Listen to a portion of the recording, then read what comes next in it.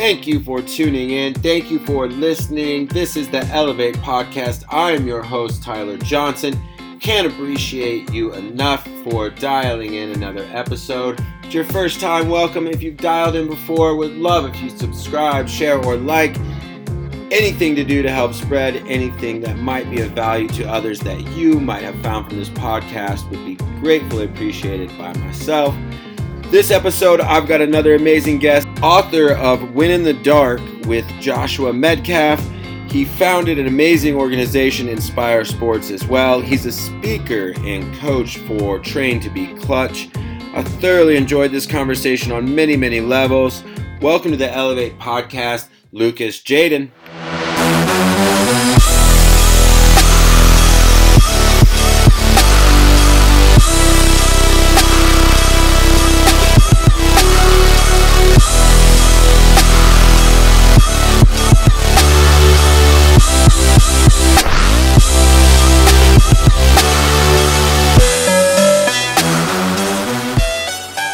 Quickly, for those that might not know you, take us from cross-country athlete to the work you're now doing with Train to Be Clutch. Yeah, well, first off, Tyler, thank you for having me on the work that you're doing. It's incredible. I feel honored to even be part of the journey. But so first and foremost, I grew up in Freedom, Wisconsin, a small town in farming community in the middle of Wisconsin. And in most Midwestern towns, sports were a big deal. And I spent a lot of time there. I was also the oldest of two brothers. And in one side of my family, the oldest of 11, 12 younger cousins. And kind of took an early leadership role by default. But yeah, so I really got into sports. So actually, my main sport was basketball. I loved basketball, but also fell in love with the individual side of cross country and had just an amazing coach that helped me to see that there was nothing soft about cross country. I had this belief growing up, like that was for those people. I was going to play football, baseball, and basketball. And I fell in love with the idea of PRing and stepping my foot on the line and going as hard as I possibly could. Yeah. And I think that when you do an individual sport like that, you really start to navigate and play with the internal depths of yourself. And so in that time, I really started my mental work because I also went through a lot of suffering at that point in high school. On the outside, I had a lot of amazing things going on. Had an incredible family, had good results athletically, academically.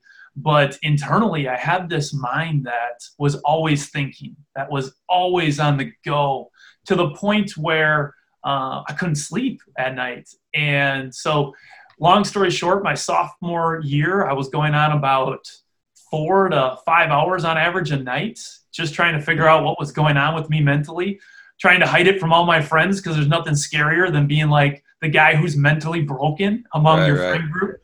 And really had to go on that journey. And at the time, like my parents did an unbelievable job, but there were also just limited resources for this mental side of things. And so what I was battling with and going through, there just weren't a lot of skills. There were like Band-Aids, some things that could cover it up maybe for a short time that I tried out to the most extent and really had to do some learning myself. And so to fast forward, I went to college to study to be an educator. I really wanted to teach and coach, but my passion was always in this mental side of things. And I started learning for myself how to just give myself some relief from that, my mind that was constantly going. Started to figure some things out that helped me get off some medication and really be just more of who I authentically was.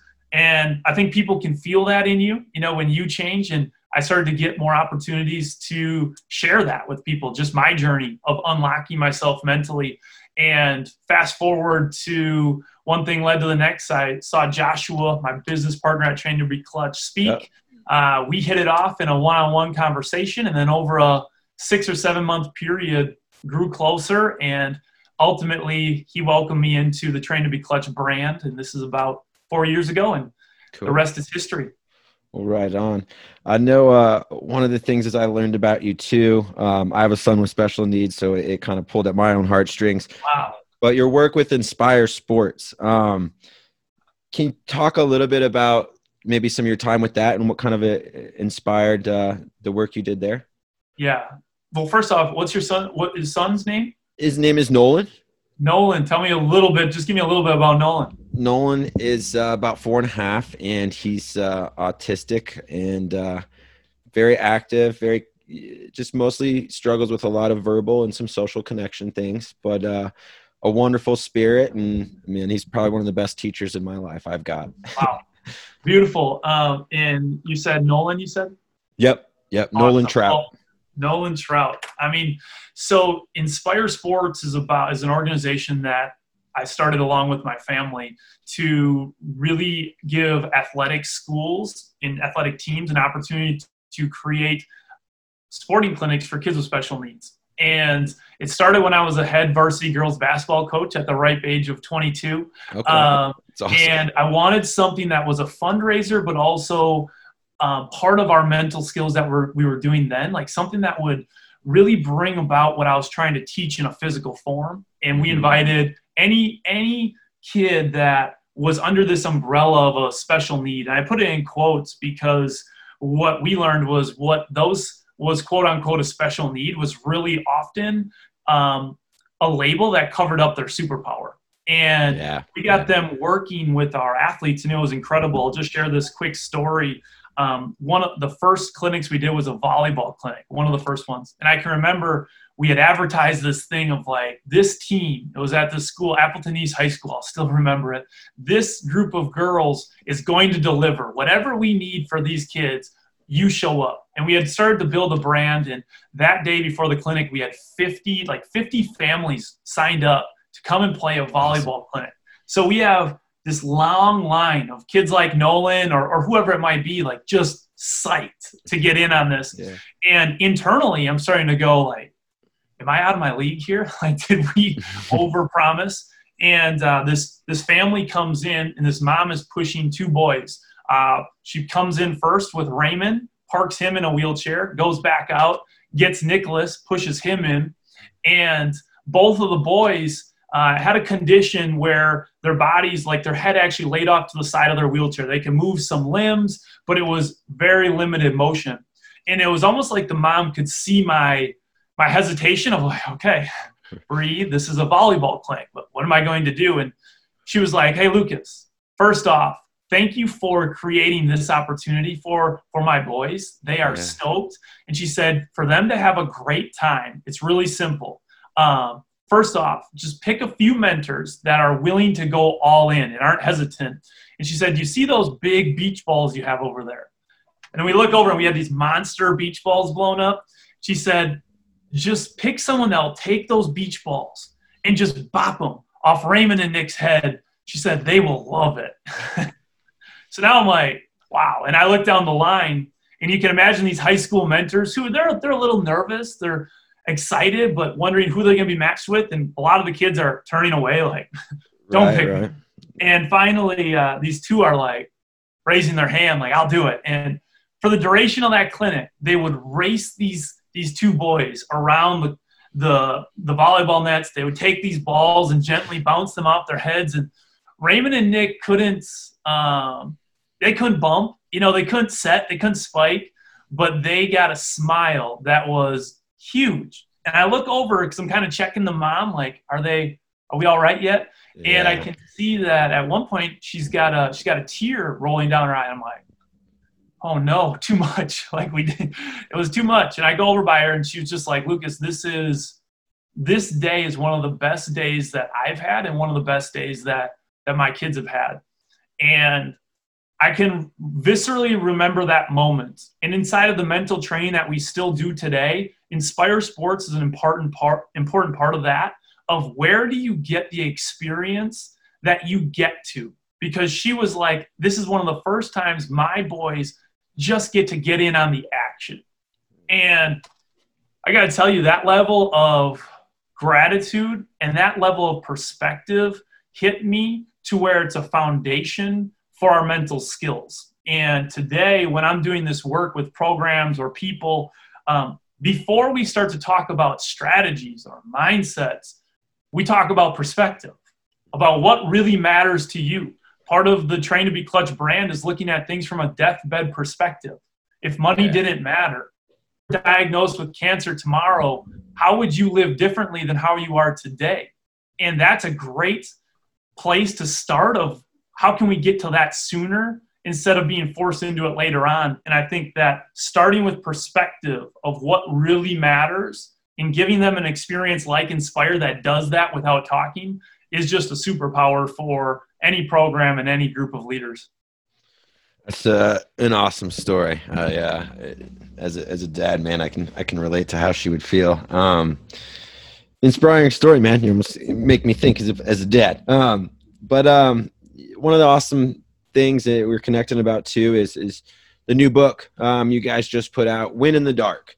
Are you pumped about the release? Can you talk a little bit about it? I know for me, I love what you guys do, and it's just always useful information. We'll talk a little bit more about it, but I want to hear a little bit about from you and why should people pick up a copy? Yeah, I mean, I usually stay away from the word should. And the honest reality is I don't know that they should, but we are seeing a lot of benefit from it. And Win in the Dark, honestly, has come from the experience that I talked about earlier of my journey high school-wise of like so many people in our world, in my opinion, are treating things with a Band-Aid. Right? Like you're struggling with something mentally. And so there's like a 3-step plan, or there's these visualization tracks, or and I believe in visualization. I believe in those powers, but we're not getting to the root cause. And so in Win in the Dark, we really spend some time diving into what we've learned over these last 5 years. And so we've learned that everybody is starting to understand that you have to put in the work behind the scenes to be great.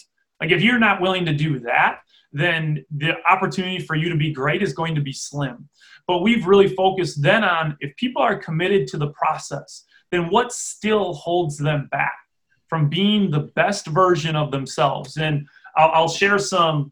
So when I work with people, I ask them that question, often anonymously. What is the toughest mental challenge that holds you back from being the best version of yourself? And I'll share back one of my last responses. This was with a Division I baseball team. Right. And the toughest mental challenges that I face, and bear with me as I bring up my tech here. Thought I had it ready to roll, but okay. So the toughest mental challenges that these individuals face, and I'll ask you what you hear a lot of. Number one is overthinking the simple stuff. The easy part for me is the hours that we put in on the diamond. The hard part for me is going home and wondering if all my hard work is going to pay off, if I'm going to make the people that I care about proud of me. And that is the toughest part of it. My toughest mental challenge is my dad's expectations. He's all over me. Nothing ever seems good enough.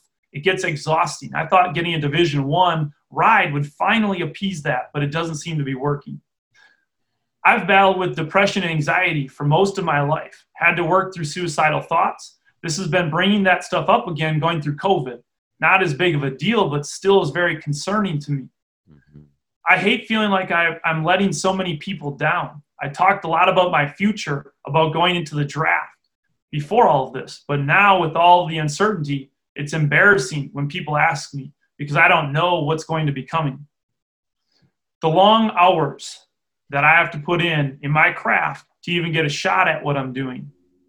The arrogance that comes in that a lot of people say is my arrogance, but really is me wondering if I'm good enough here. And just a couple more. Being a part of this program, just so you know, is like a top 25 program. So he says, being a part of this program with so many great athletes, I'm constantly wondering if I have what it takes to be a great part of this. And the last one, I'm looked at as the leader of this group, and I love that. It's an honor to be a captain. But there also is a lot of pressure that I tend to put on myself to look like I always have it together, which right now couldn't be further from the truth. So those are, 10 or 15 responses. But what did you hear a lot of when it comes to what is the toughest mental challenge actually holding you back from being your best? I heard some familiarity from my own struggles in the past, for sure. I think part of that same common root was these outside expectations, these needs to please, or you haven't, been accepted, even though you're there. There's just kind of this more external validation than, and that's what I struggled with, I think, at many points. So, yeah. What do you mean by that? So like, I appreciate you willing to be vulnerable. Yeah. Where did that come in for you? I think like even, part of it being a college athlete, you play alongside some guys that they go on to the NFL, and other people in your life circle think, well, that's a natural next step for you. Right. And, what was your goal is now other people's expectations. And I think, that unraveled in itself in different ways. But, I also knew that, hey, it's my goal. And I think even into transition into professional career, it was, I got this cool job in professional sports, but man, I'm not getting promoted fast enough. I'm not, achieving as fast as I could physically on the football field. Am I letting people down? I still had those same things, even though I wasn't on a field, that I was letting family members and friends down with who I was. Absolutely. And I really appreciate you being willing to share that. And if you unpack it backwards, more than likely you can see where those tendencies start to come in, whether it's parenting or coaching, where you start to make compensations for believing that you're not enough, that you don't have what it takes. And in this book, what we want to do is, first and foremost, there are days where mentally you feel great, right? Calm, collected, your quote unquote why, and those days are great. But for every performer that I get to work with, we call those days the penthouse days. For every performer I get to work with in person, there are just as many, if not more, dungeon days. And the dungeon days are when these glasses are on us, invisible, of course, but the way that we're seeing the world is so crap stained that we don't know why. And if we ask ourselves, why am I doing this? It's not a good immediate answer. These are the days when those inadequacies, that inner child, that person that might have been hurt way back when, really starts to come out. And it starts to tell you, you need to protect your own.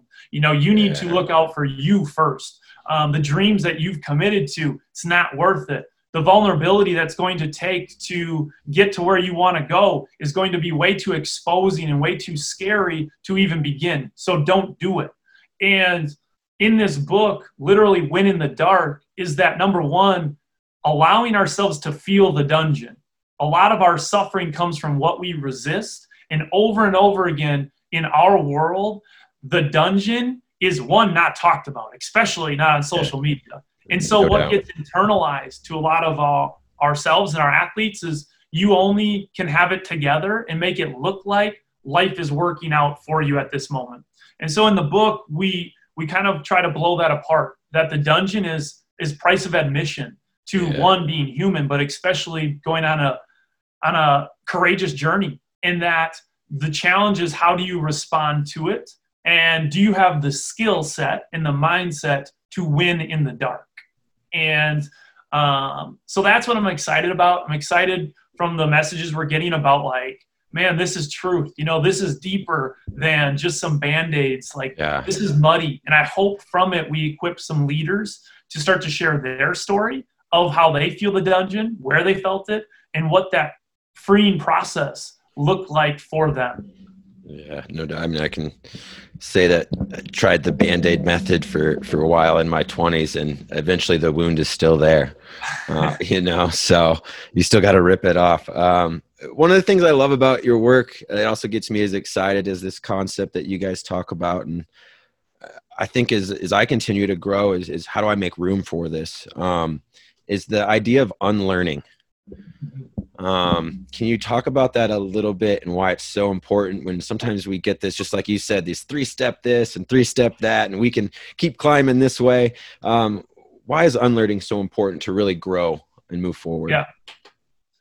Well, it's a great question, and I can share my perspective on it. And, but when you look at a child, like I have a 3-year-old right now, his name's Drew. Sweet. And man, Drew is full of energy. He's full of just living in the present, exactly where he is. He's all about, he doesn't think about failure. He doesn't think about judgment. It is just do it. And when you think about the evolution of a human, at some point we start to go into protective mode. We start to what we say, get robbed of life because of what we call the twin thieves. A friend of mine by the name of Steve Jones, who's a phenomenal high school coach, trains around these two principles, that the twin thieves that steal more of your potential than anything else are fear of failure and fear of, more importantly, fear of judgment. And somewhere along this development as a human, we start to base more on, instead of what we want and what we're growing towards, instead we start running away from things and running away from being judged. And when you look way back, this is something that's wired into us in a very innate way.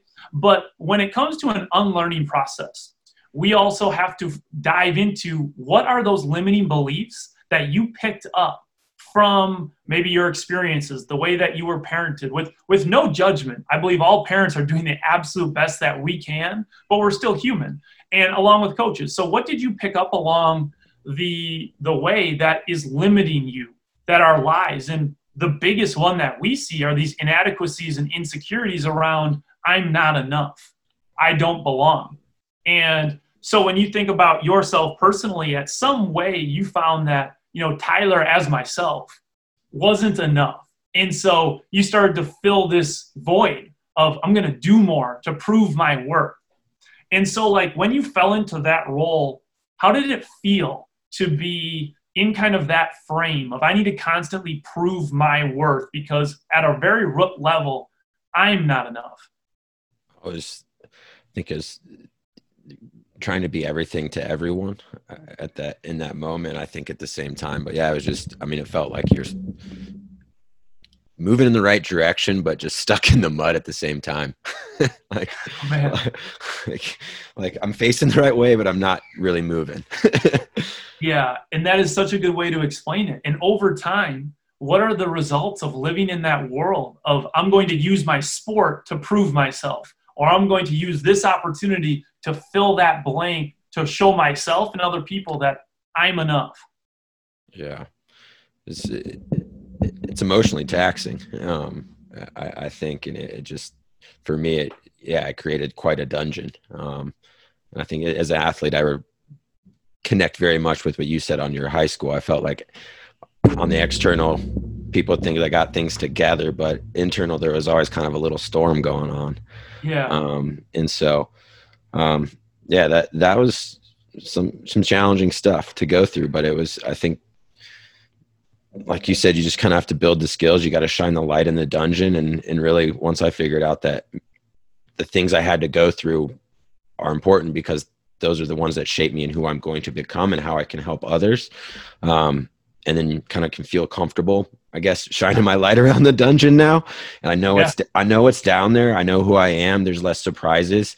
You don't have that stuck in the mud feeling as much.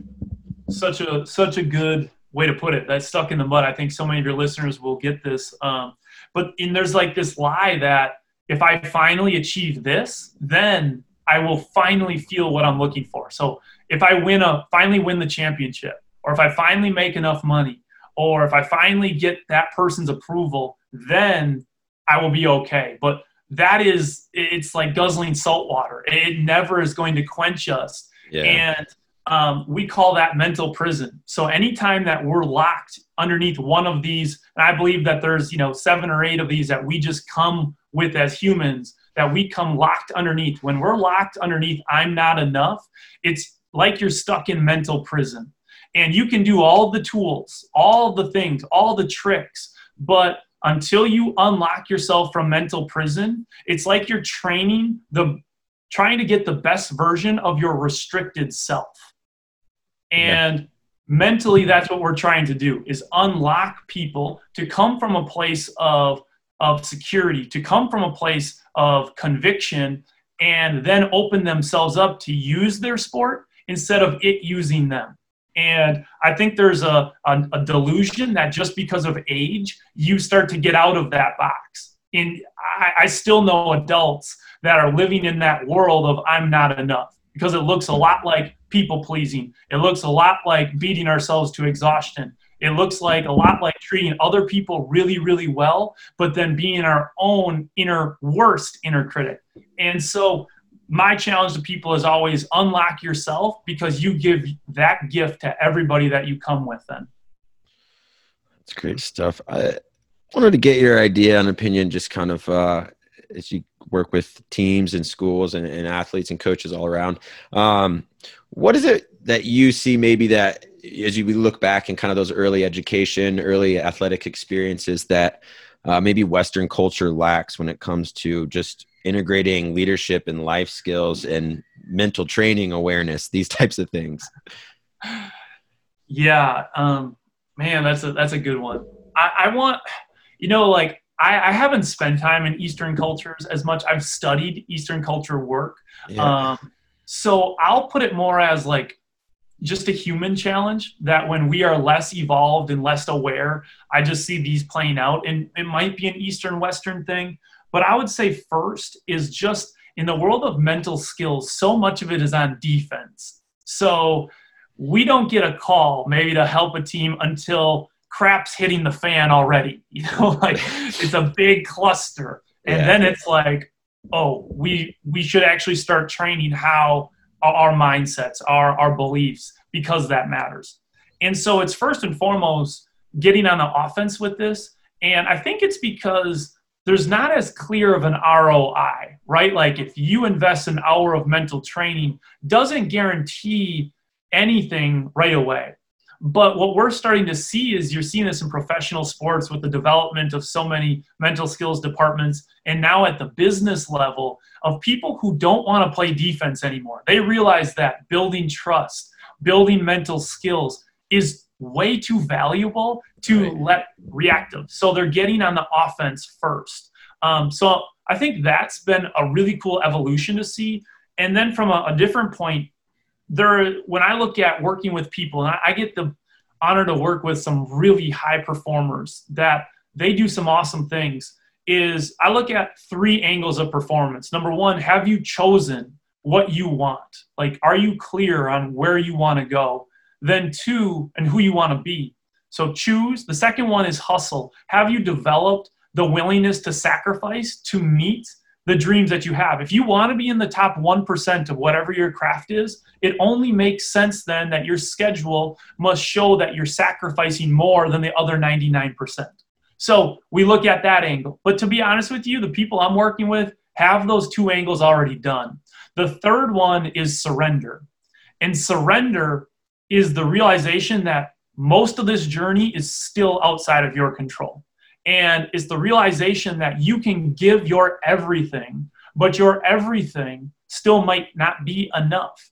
And that surrender and being at peace with what is a superpower. But it's something that our culture does not embody. But anytime that we resist what is, we create more suffering. So I try to train people and model to people that I'm 100% okay with what our current reality is without suffering with it, but simultaneously committing to running towards an awesome future. And that is the real work with a lot of people that I'm working with, is that level of surrender. Yeah, I like that. It's not a word you hear a lot when you talk about mental side athletics. Let's surrender. Yeah. And what's funny is, like, because it's looked at as a weakness, right? But when you surrender the outcome, like if you need that outcome, by nature, you're going to play it safe. It's just the reality. No doubt. And the person who plays it safe gets their butt kicked. And because they're operating out of fear, trying to avoid something, running away from something instead of creating it. I love the idea that our brain and our mind, with how it's worked, if you don't consciously create a future to run towards, it will unconsciously create stories that you're going to run away from. One of them's always in defense. One of them's in attack mode and on offense. I like it. How do you define success when you think about success? What does it mean to you? I mean, it's to me, I look at it as a 2-pronged effect. The first one, for me to be successful is inner peace. Can I be at peace with myself, with whatever I'm facing? And that is still hard to this day, to be my own best coach. I really believe in the idea that the most mentally tough people are the ones who can love themselves and their people when times are the absolute toughest. Okay. And so my grandpa, who is actually he was kind of like the inspiration for the character in the book When in the Dark of Marco. Okay. He loved this small town of Freedom that I grew up in.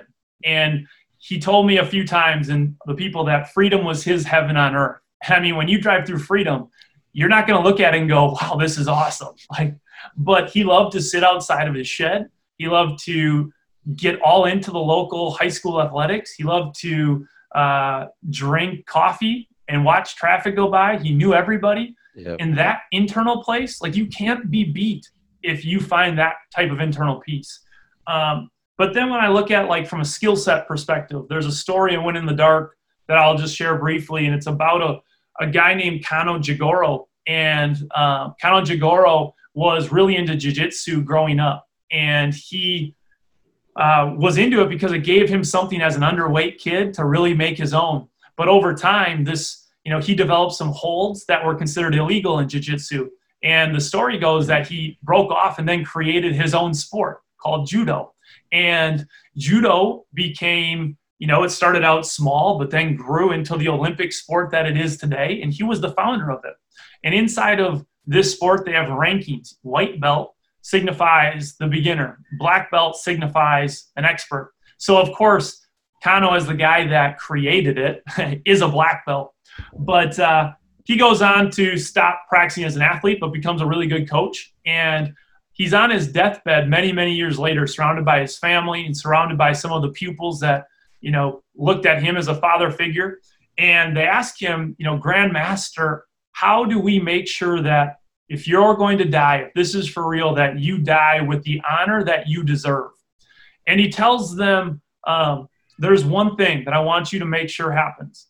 I want you to make sure that you bury me in my white belt, because I always want to have the spirit of a beginner. And I think success is, how do you develop a black belt skill set in your craft, but maintain a white belt mindset? How do you get so good that you get the opportunities to be at a championship level of whatever your craft might be, but still maintain the mind frame of asking more questions than giving answers, of still putting first things first? And the people that I know that have, first off, have even found close to inner peace, but then second, have got many of the results that in a material way we would say are successful, they've developed a black belt skill set, but really have done it through a white belt mindset. And so that's how I would define that, and what comes to mind when we even bring up that word. But I do think it's just a great question that you ask, and everybody should really spend time in it before your season, before your new business cycle. What does winning look like here? What does success look like? And dive into that question. Awesome. Well, last question, one we always like to ask on the podcast here. From your journey, if you could jump in a time machine and go visit 16-year-old Lucas, what one piece of advice or what one truth in the world would you want to share with 16-year-old self? Ooh, that's it's hard because I kind of just wrote a book about all the truths, right? Sure. Yeah. But if I had to say, one thing, I guess it's going to be blended together. It's that the pain that you're going through has purpose. I think one of the scariest things to people, including myself, is uncertainty of, is there any finish line to the challenge that I'm going through? And I mean, COVID right now is a real example of this. Yeah. If we could get as a society like, hey, January 1st, this is all over, we would buckle down and be like, all right, we got it. But the uncertainty, and I call the invisible finish line, can be really scary. And for me at that time, going through those dungeon days, that wonder of, will there ever be another side of this? And today I get to do what I do. I believe I have a unique superpower because of the pain that I went through. I can see that in other people's eyes now, and I can pick up on things because of what I had to go through. And so off of that, there's a quote that I've really been leaning into, that life isn't about circumstantial comfort. It's about spiritual evolution. And That's a tough one to swallow. I heard it from a friend, Peter Crone, and but when I think about the moments where I've grown the most, it's when I was going through the fires of life. And it's when I was going through that polishing, which I know is becoming cliche, but to me, that's a truth. And so that's what I would remind my younger self about. I would also remind myself I was so loved. I was so blessed. And there were so many resources around for me whenever I wanted and needed them. And just to not hesitate to reach out to those people that in the book we call shining stars in the dark. When it's the darkest for you, there are people that show up in the darkest moments to help guide you forward.